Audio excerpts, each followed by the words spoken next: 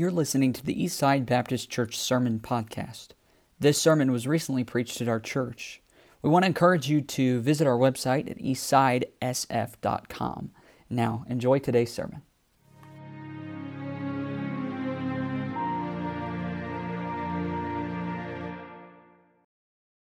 In Matthew chapter 5, we'll begin reading in verse 1. It says, "And seeing the multitudes, he went up into a mountain," that's Jesus.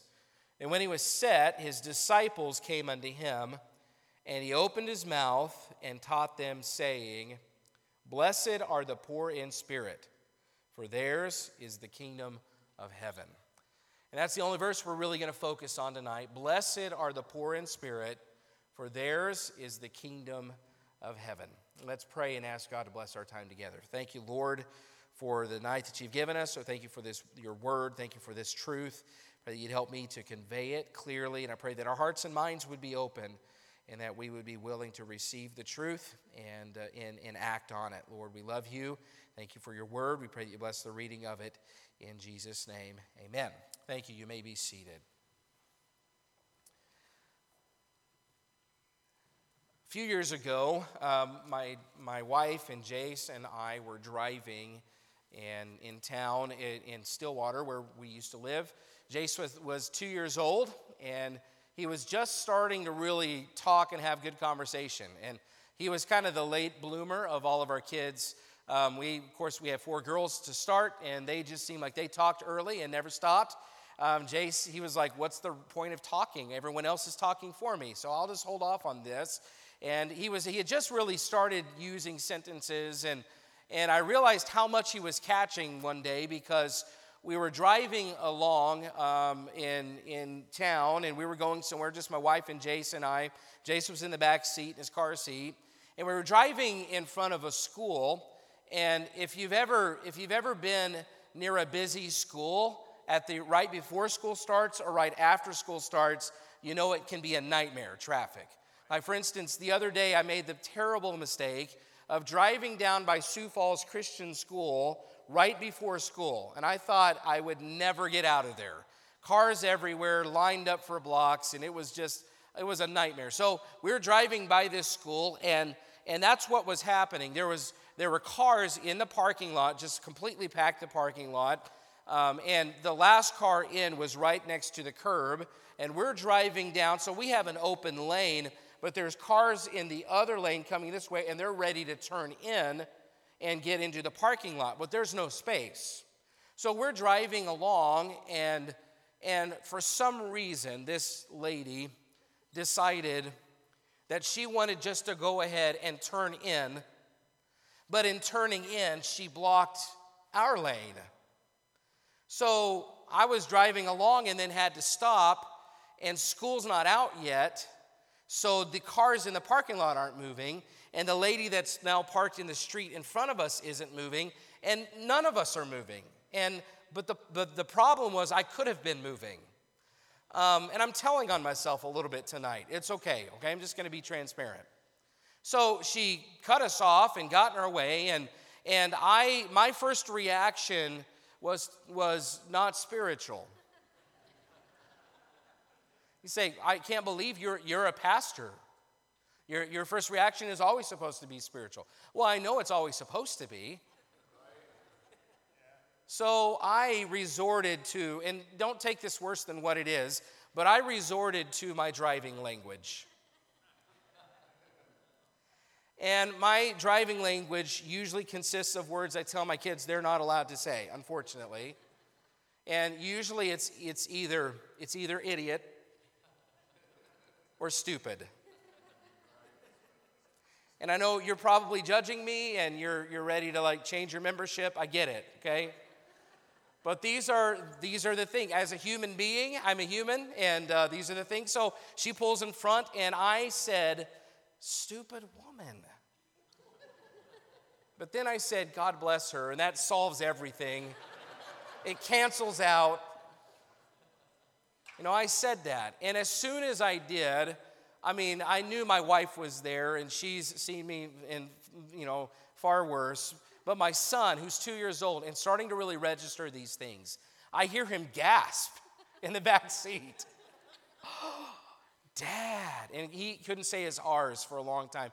Dad, you're not supposed to say stupid. And so, again, this is a very humbling experience, just telling on myself. And I said, but you're right. I am sorry. Shouldn't have said that. But, she's right. She's right in front of me. I'm trying to justify why I said it. You see what she did, though? And he said, and then he started, I think, feeling bad. Feeling bad that he had reprimanded his dad, which he shouldn't have had to, but he felt bad. And he said, women's all stupid. You're just not supposed to call them stupid. Just like that. We've taught him otherwise since. The misogyny runs strong with this one.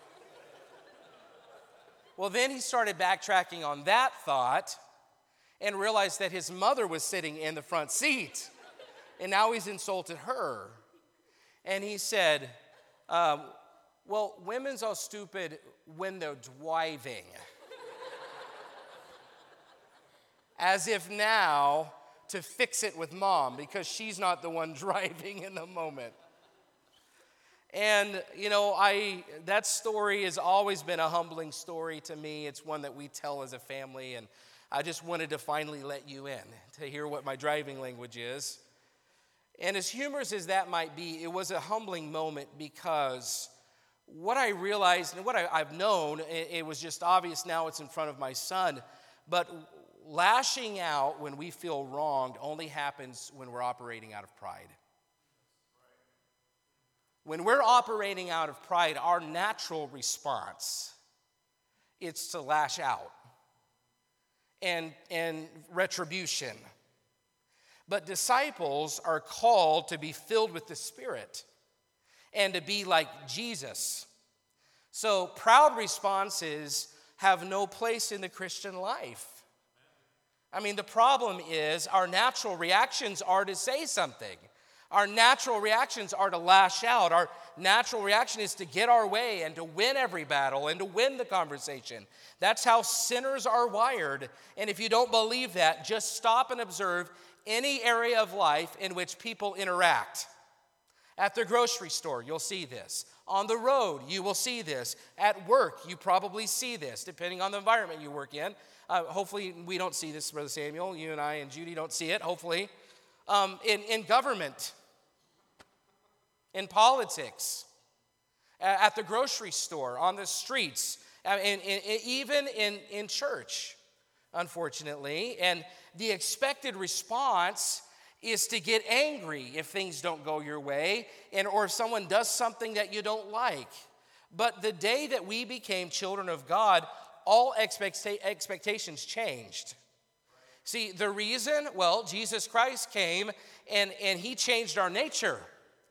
And he gave us a higher calling. He gave us a higher standard. When he came, he didn't do anything the way that you think a king should when he comes. He was born in a stable and laid in a manger. He was raised by a carpenter. He was a king, but he served others. He could have prevented himself from going to the cross. He could have escaped it, but he didn't. He bucked all the trends. He changed everything. And as his followers, we are to follow him. We are to do the same. The problem is it's not natural. Even the great apostle Paul said, for the good that I would, I do not, but the evil which I would not, that I do, in 1 Corinthians 7. And human nature is one, we just have exceeding pride. When we're born into this world, our primary concern is one thing, me. Have you ever tried to talk to a baby about your problems? They don't listen. They don't care. Because we are born with a me-centric worldview. Babies want what they want when they want it how they want it. They don't like to wait. They don't like to be hungry. They don't like to be dirty. They don't like to be uncomfortable. They want to be held. This natural me-centric worldview is hard to shake. And it doesn't really matter how long you've been saved, you'll always have it. You'll always battle it. We want our way. We want to be comfortable. We want the last word. We don't want to be told what to do. We want to win every conversation. We want to get the credit that we deserve. It's pride, pride, pride, me, me, me. And culture doesn't help, because culture caters to the me-centric worldview. I mean, Burger King said it, have it your way, and Nike said just do it, and all these, express yourself, believe in yourself. Find the champion in you, me, me, me. And we all struggle with it, and don't act like you don't. You say, well, me, I would never struggle with something like that. You're talking about me here, so I hope you see the irony in that. Jesus knows our nature. He knows our pride. He knows our tendencies. So the Sermon on the Mount is Christ's way of showing his disciples how to live above the world standard, how to rise above the me-centric worldview and self-righteousness. And not to sound prideful, but honestly, disciples ought to outlive the lost. We ought to, because we have the advantage of a changed nature, and we have someone who showed us exactly how to do it. So we ought to outlive the lost. And I'm not talking about quantity or length of life. I'm talking about quality of life. And if we claim to follow Christ, but our spirit and our interactions are no different than the world's, we aren't outliving the lost. We're living down to a lower standard. And that's when Jesus, that's what he's trying here to teach his disciples. Look down at Matthew 5:20. He says, "For I say unto you, that except your righteousness shall exceed the righteousness of the scribes and Pharisees, ye shall in no case enter into the kingdom of heaven." And when he says exceed, he's not talking about how much. He's referring to what kind. What kind of righteousness? He's talking about the quality of righteousness. Because the Pharisees, they offer this superficial, organized religion, and they taught that a person was righteous if he attended the feast, and he observed the rituals, and he followed their tradition. That's righteousness to them. And that sounds pretty me-centric, because it's about what I can do. It's about what I can accomplish. It's about performance and pleasing God in my power. Christ taught his disciples that unless their righteousness was a different kind of righteousness than the Pharisees, they couldn't even enter into the kingdom of heaven. I mean, God does not care for a me-centric approach to the religious life. Pride's always been an affront, an offense to God. Proverbs 16, even everyone that is a proud heart is abomination unto the Lord. Though hand join in hand, he shall not be unpunished. Proverbs 21:4, an high look and a proud heart and the plowing of the wicked is sin. 1 John 2:16, for all that is in the world, the lust of the flesh, the lust of the eyes, and the pride of life is not of the Father, but is of the world. So the Sermon on the Mount flew in the face of the Pharisees, just like it flies in the face of the me-centric approach to life that all of us struggle with. And you know what Jesus Christ was really preaching? If we could sum it up, he was saying, it's not about you. Life's not about you. Life's not about me. And he spends Matthew 5-7, the Sermon on the Mount, giving example after example of how we should live, not about us. The Christian life is actually a life of self-denial. And that's why these chapters were so revolutionary. That's why the sermon makes such a difference, because it went against everything that the Jews had embraced for centuries. And we don't have time to cover all of it, so I just want to focus on his first words. He says, "Blessed are the poor in spirit, for theirs is the kingdom of heaven." And I submit to you tonight that the most essential quality for a disciple is humility. The most essential quality of a disciple is to be poor in spirit. And let me give you just three. This is simple tonight. Three essential reasons that a disciple should be poor in spirit. Number one, to be poor in spirit is essential to have a meaningful relationship with God. You cannot approach God with pride. God is our Father, and God is our friend, and God loves us, but I think we have gotten a little bit imbalanced in the modern church movement today that is all about God's love, and it's all about God's friend, and it's all about being intimate. And by the way, that's the reason that we try to maintain a certain standard with the hymns and the songs that we use, because there's a certain intimacy in a lot of the modern church worship music that may be fine as an expression of love to a spouse, but it feels wrong as an expression to a God that is holy. And I'm not saying it's all wrong, but I think there's an imbalance in modern church movements today, and they're all about the love and they're all about intimacy, but we forget that God is a holy God, and He is righteous and He is sinless. And yes, He's our Father and He's our friend and He loves us, but He is Creator and we are creation. We can't forget that. He's holy and we're sinners. And even though God is our Father, there's a huge difference between us. And maybe that's why pride is so putrid because we have nothing to be proud about.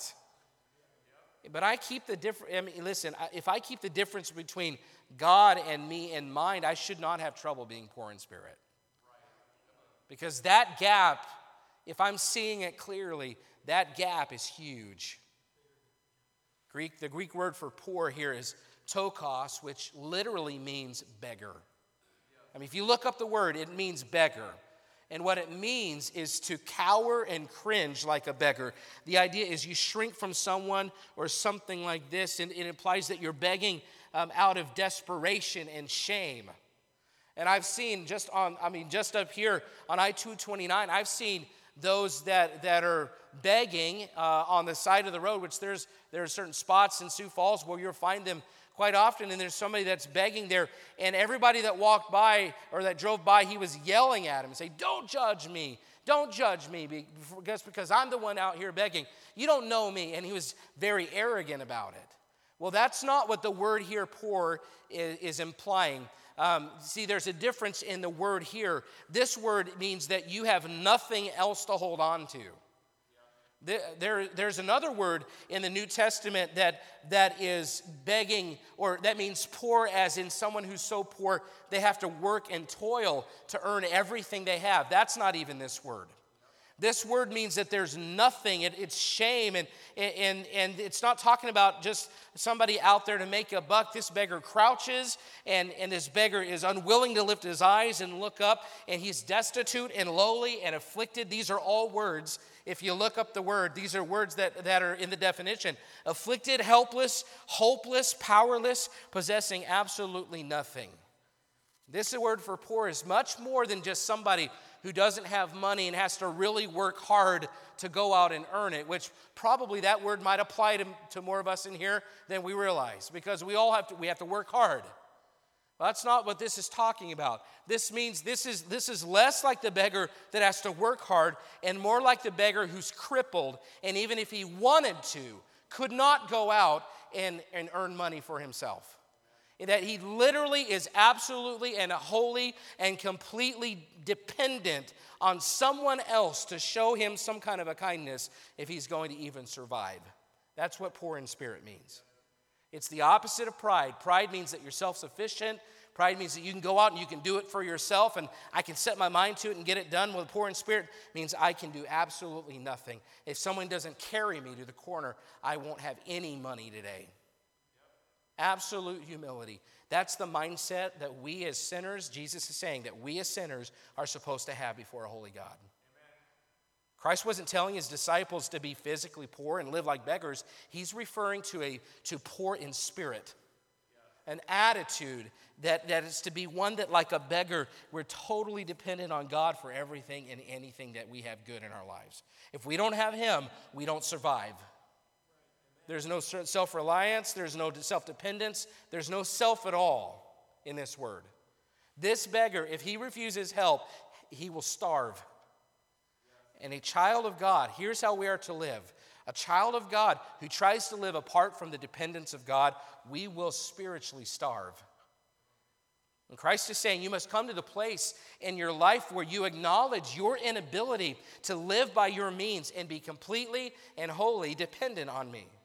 And I think about the song, Without Him, You know the song, I'm sure you know it. Without him, I could do nothing. Without him, I'd surely fail. Without him, I would be drifting like a ship without a sail. You know how hopeless that would feel? If you're out in the middle of the ocean and your sail breaks and you're just hoping that you'll happen upon somebody. I mean, that's what we would be like without Jesus Christ. Without him, I would be dying, it says. Without him, I'd be enslaved. Without him, life would be hopeless, but with Jesus, thank God, I'm saved. Now, the words to that song should remind us of the words that Jesus said in John 15, for without me, you can do nothing. Being poor in spirit is essential to a meaningful relationship with God. It's essential to your walk with God. And it's how we came to know God in salvation. It's how we're supposed to live every single day, that we are wholly dependent on him. God resisteth the proud, but giveth grace unto the humble. And I remember when Olivia first started walking, and she was, just the same height she is now, but real little, and she's not even here to defend herself. That was not nice. But she was little. We lived across the parking lot from the church, and we would walk to church, of course, because it wasn't real far. It would be probably like from the front door here to the first apartment right over there. And so you walk across the grass, then you walk across the parking lot. And when she was little, of course, we would carry her. But when she started walking, it didn't take long before she thought she could do this by herself. And the parking lot wasn't really even. It wasn't a great parking lot. There were lots of, potholes and, just little potholes, but enough to trip her up. Well, I remember one day we're walking across and she's got this blonde hair bouncing around and she's looking at me like, I can do this, Dad. And she's like just probably 14 months old, just real little. And so I said, finally, I was like, okay, you've been fighting this, so go ahead. And I don't think Mom would have been very happy because she was in her Sunday clothes and we all know what's going to happen next. The first uneven step, just splat. So she's crying. I go to pick her up and start walking again. Well, guess what she does again? She starts pulling her hand away again from me. Like, I can do this, Dad. It was like, you just fell. Well, she doesn't really care. She wants to prove it. So she pulls her hand away again, and she starts walking, and the next uneven step, splat, just like that. And the process went over and over. But, it reminds me of how we are with God, in our walk with God. In that we are to be wholly, completely dependent on him. And like a beggar that has no hope of even getting out and earning anything, without him we won't survive. And yet we pull our hand away thinking we can do this.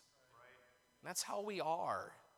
That's how we think we think that we can survive, that we can do it without him. But Jesus says, blessed are the poor in spirit, for theirs is the kingdom of heaven. In our walk with God, it is essential to be poor in spirit if we want to walk with God. The second attribute or characteristic is, if you're going to be poor in spirit, you must be poor in spirit. It's essential to your happiness.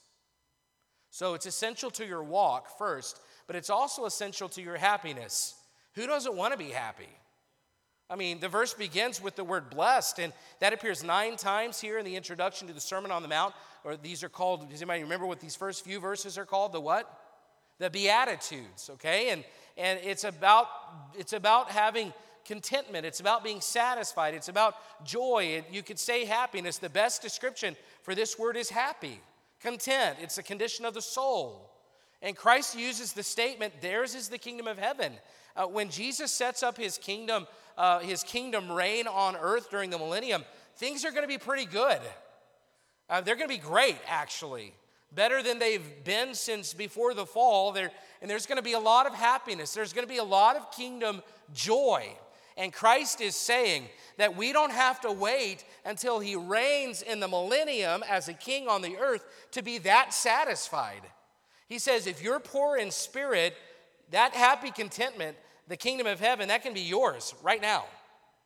And I'm telling you, the world says happiness comes with what you have, that it comes with what you accomplish. Happiness comes with your money and it comes with your career, so go get it. But God says happiness comes when you're as humble as a helpless beggar. No sense of self, just contentment in your relationship with Christ, nothing more. Well, you talk about opposing views. You talk about opposite, contrasting opinions here. The point is, your happiness is not dependent on things. And it's not dependent on people. And it's not dependent on your circumstances. It's dependent on your humility before God.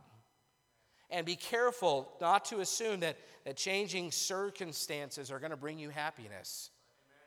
If I just get out of this, I'll be happy. No, you more likely need a change of heart. We talked about that with Lot a few weeks ago in Genesis, is that Lot thought once he was out of Sodom that his problems would be solved, but he had Sodom in his heart. So he carried Sodom with him, and he went to the little city, and that didn't help. So they went to the mountain, and he ended up in that position. And it wasn't really a change of scenery that Lot needed. It was a change of heart. And we've got to learn that. A change of scenery is not going to make us happy. We need a change of heart, and usually it's a matter of humility. Listen, if I honestly reflect on the times in my life when I've been most miserable, they've always been accompanied by a sizable dose of pride. My most miserable times. And listen, that can be good or bad. I mean, it's always bad, but it can be, there are times of pride when I'm proud of myself for something, or I'm kind of feeling like I'm doing pretty good. And when I'm feeling that way, guess what? I'm miserable. Or if I'm proud because I'm discontent, or things aren't going well, or my circumstances aren't good, which seems to be more general than that things are going great. But you can be just as proud and throwing pity parties and feeling bad for yourself. It's still, the focus is still the same. Over here, you're me-centric, and over here, you're me-centric. And in both places, you will find yourself miserable, because happy is the man that is poor in spirit, is the idea. You can blame your discontentment on your circumstances, but that just distracts you from the roots, the cause of that unhappiness, and that is pride. Pride in something good makes you miserable. Think about it, athletes. Just last week there was an athlete for the Las Vegas Raiders, Henry Ruggs. He's a first-round draft pick last year, one of the fastest guys in the NFL. He has a future ahead of him. He's an incredible wide receiver. He's out on an early morning drive with another lady in his car, and driving a Corvette or something, and going 165 miles an hour in Las Vegas in the middle of the morning at 2:45 or something. And he hits a car going 120-something miles an hour. And that car that he hit bursts into flames, and another young lady was killed inside that car. And here's a man who has it all, literally millions of dollars. But he still feels like he has to be out searching for something more, because the money in the bank account isn't enough to keep him happy. So he's out looking for the next new high. And he took somebody's life. The Raiders obviously cut him the next day. He's awaiting trial. He'll probably go to jail for a long time. His NFL career is over. Yeah, for sure. And somebody that has it all can be just as miserable as somebody who has nothing. What they have in common is pride. When we're full of pride, we can't be anything but unhappy. Happiness and contentment and satisfaction isn't about stuff. It's about a humble spirit. Pride is so good at promising happiness. Because you think, well, if I make life all about me, I'm going to get what I want, and that'll make me happy. But not everything that we think we want is good for us or makes us happy. It never delivers. You might get what you want, but pride's always accompanied by unhappiness. Being poor in spirit is essential to your happiness.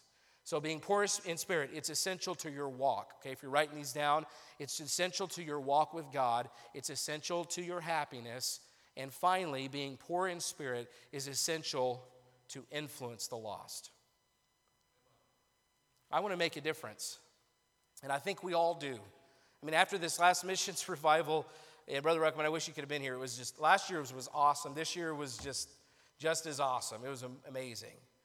I think we have, by my count, 4 young people that either confirmed or surrendered to a call to give their life to missions. We had a young person get saved. God was moving. I want to make a difference. I think we're all in a stage right now.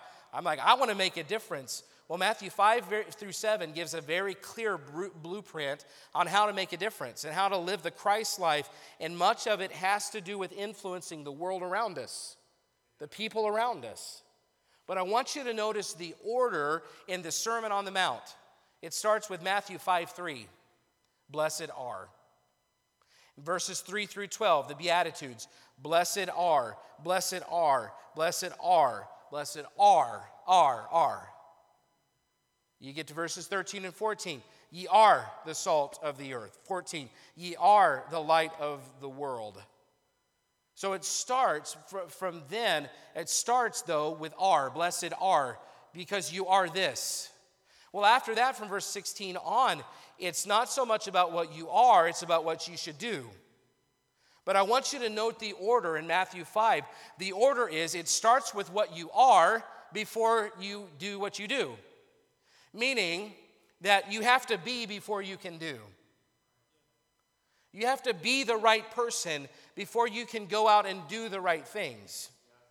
And a lot of times we skip the first step and we go straight to the second step. And before we are the right person, we go out and just try to do the right things. But it's like a Phariseeism. It's empty. We're just doing. We're going through the motions. But Jesus said very clearly, this is the order that it should be in. The Pharisees, they let them go out and do what they want. That's what they do. But first, for my disciples, I'm looking for people that are first. Being is first. Doing is second. So what's the first thing Jesus says we should be? Well, poor in spirit, humble.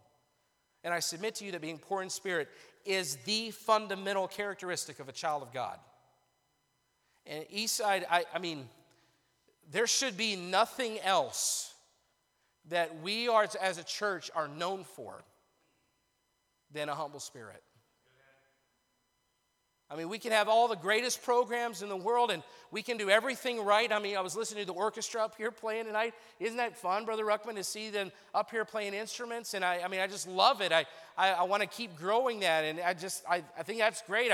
I was telling somebody today that has 3 boys about our children's ministry, and I would love for her to bring her kids to our children's ministry, and I love to hear our choir sing, and I love what we're trying to do. But if we're a church that does all the right things, but we have a spirit that is an affront to people that come to Eastside, I don't want any part of the other stuff.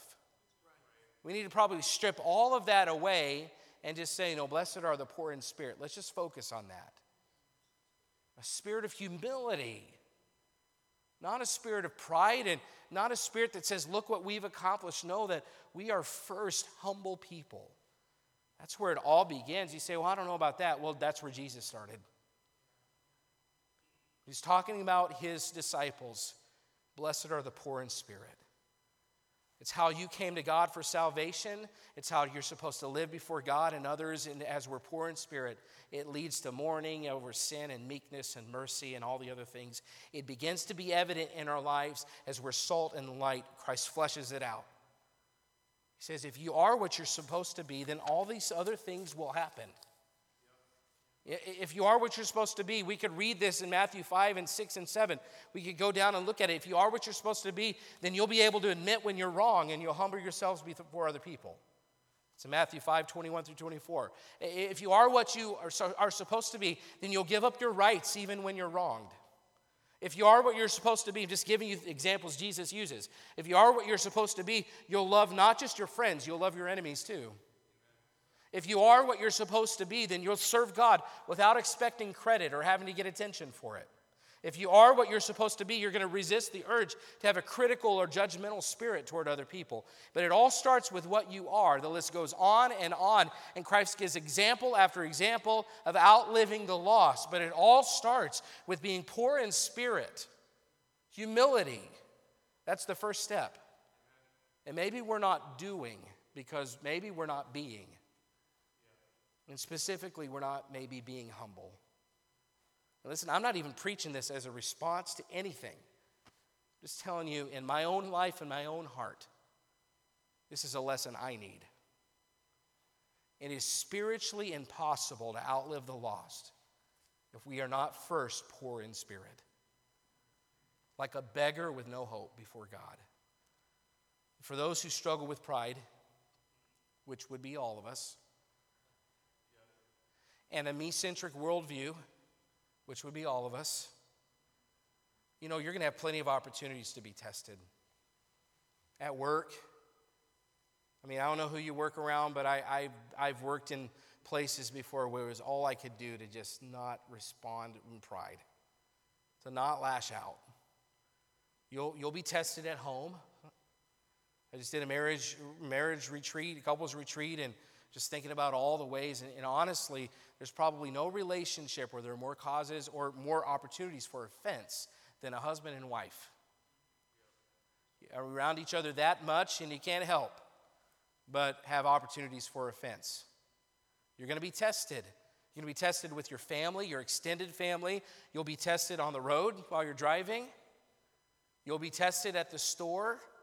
You'll be tested in line. And yes, you'll even be tested at church. I submit you'll probably even be tested serving in a ministry with somebody. You might even be tested serving in the ministry with somebody you've always gotten along with. And your response, your natural desire or natural leaning for response will be to lash out. And you may even fail in those interactions. And you will fail if you are not poor in spirit. Because you can't do until you can be. It's essential in your walk. It's essential to your walk. It's essential to your happiness. And it's essential to your influence. If you want to please God, if you want to be happy, and you want to make a difference, it starts with humility. You say, well, how? Because it's hard. Well, yeah. Well, what you need first is a daily reminder through God's word of the difference between you and God. Because I'm telling you, the difference is great. But when we get out of the book and we're not in it regularly, we start to forget just how vast the difference is. When we don't go to church like we should and we're not as faithful as we should, we aren't reminded as often about just how rotten we are as sinners.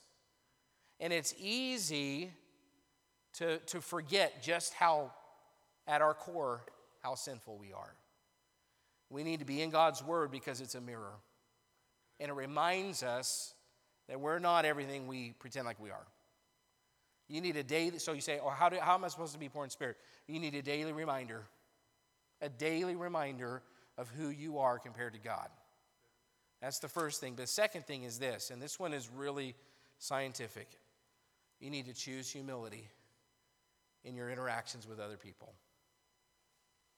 You say, well, that's just too simple. I can't. Well, have you been saved? The Bible says you're a new creature. So you have a new nature. And you have the Holy Spirit who's there to help you with those things. He's transformed you from the inside out. Christ wouldn't ask you to do something that he doesn't give you the power to do. Amen. Also, if you're a disciple, you have a commandment to be poor in spirit. Blessed are the poor in spirit. So no matter how you feel, and no matter how somebody pushes you, and no matter how angry you get, no matter how much you want to lash out, you have two things that the lost don't have. You have the changed nature, and you have a commandment of Christ. And those two things are enough to help you in no matter the situation, to help you in every one of them to choose humility. You can. Is it easy? No. Is it natural? No. Is it fun to eat crow? No. Doesn't taste like chicken. But knowing that God, you've been changed and you've been commanded, knowing that it must be possible to daily and consistently choose humility. But let me give you an out, okay? If you've been looking for an escape plan, here it is, okay? You can write it down. You only have to be humble if you want to please God, or be happy, or make a difference. Otherwise, you're off the hook. And I hope you caught the irony. Because I don't know anybody in this room that would say, I don't want to please God. I don't know anybody in this room that would say, I don't want to be happy. I don't know anybody, honestly, I don't know anybody that would say, I don't want to make a difference. So that means you're not off the hook, by the way. Let me just clear that up. Don't take that little soundbite out and put that on the internet. Pastor said you don't have to do these things. No, we all want to please God, and we all want to make a difference. And listen, we want these things to happen. We want to walk with God. But it starts with humility. You choosing humility daily. I would say this, start with humility before God. And as you're humble before God in your daily devotions, in your personal life, you'll find that the humility you struggle with other people, it comes a lot easier. Because your walk with God influences your influence on others. It all starts with being poor in spirit. I hope that we will choose as a church to say this is the defining mark of me as a disciple and of our church as a local church trying to be light in this world. We're going to be poor in spirit. Let's stand together.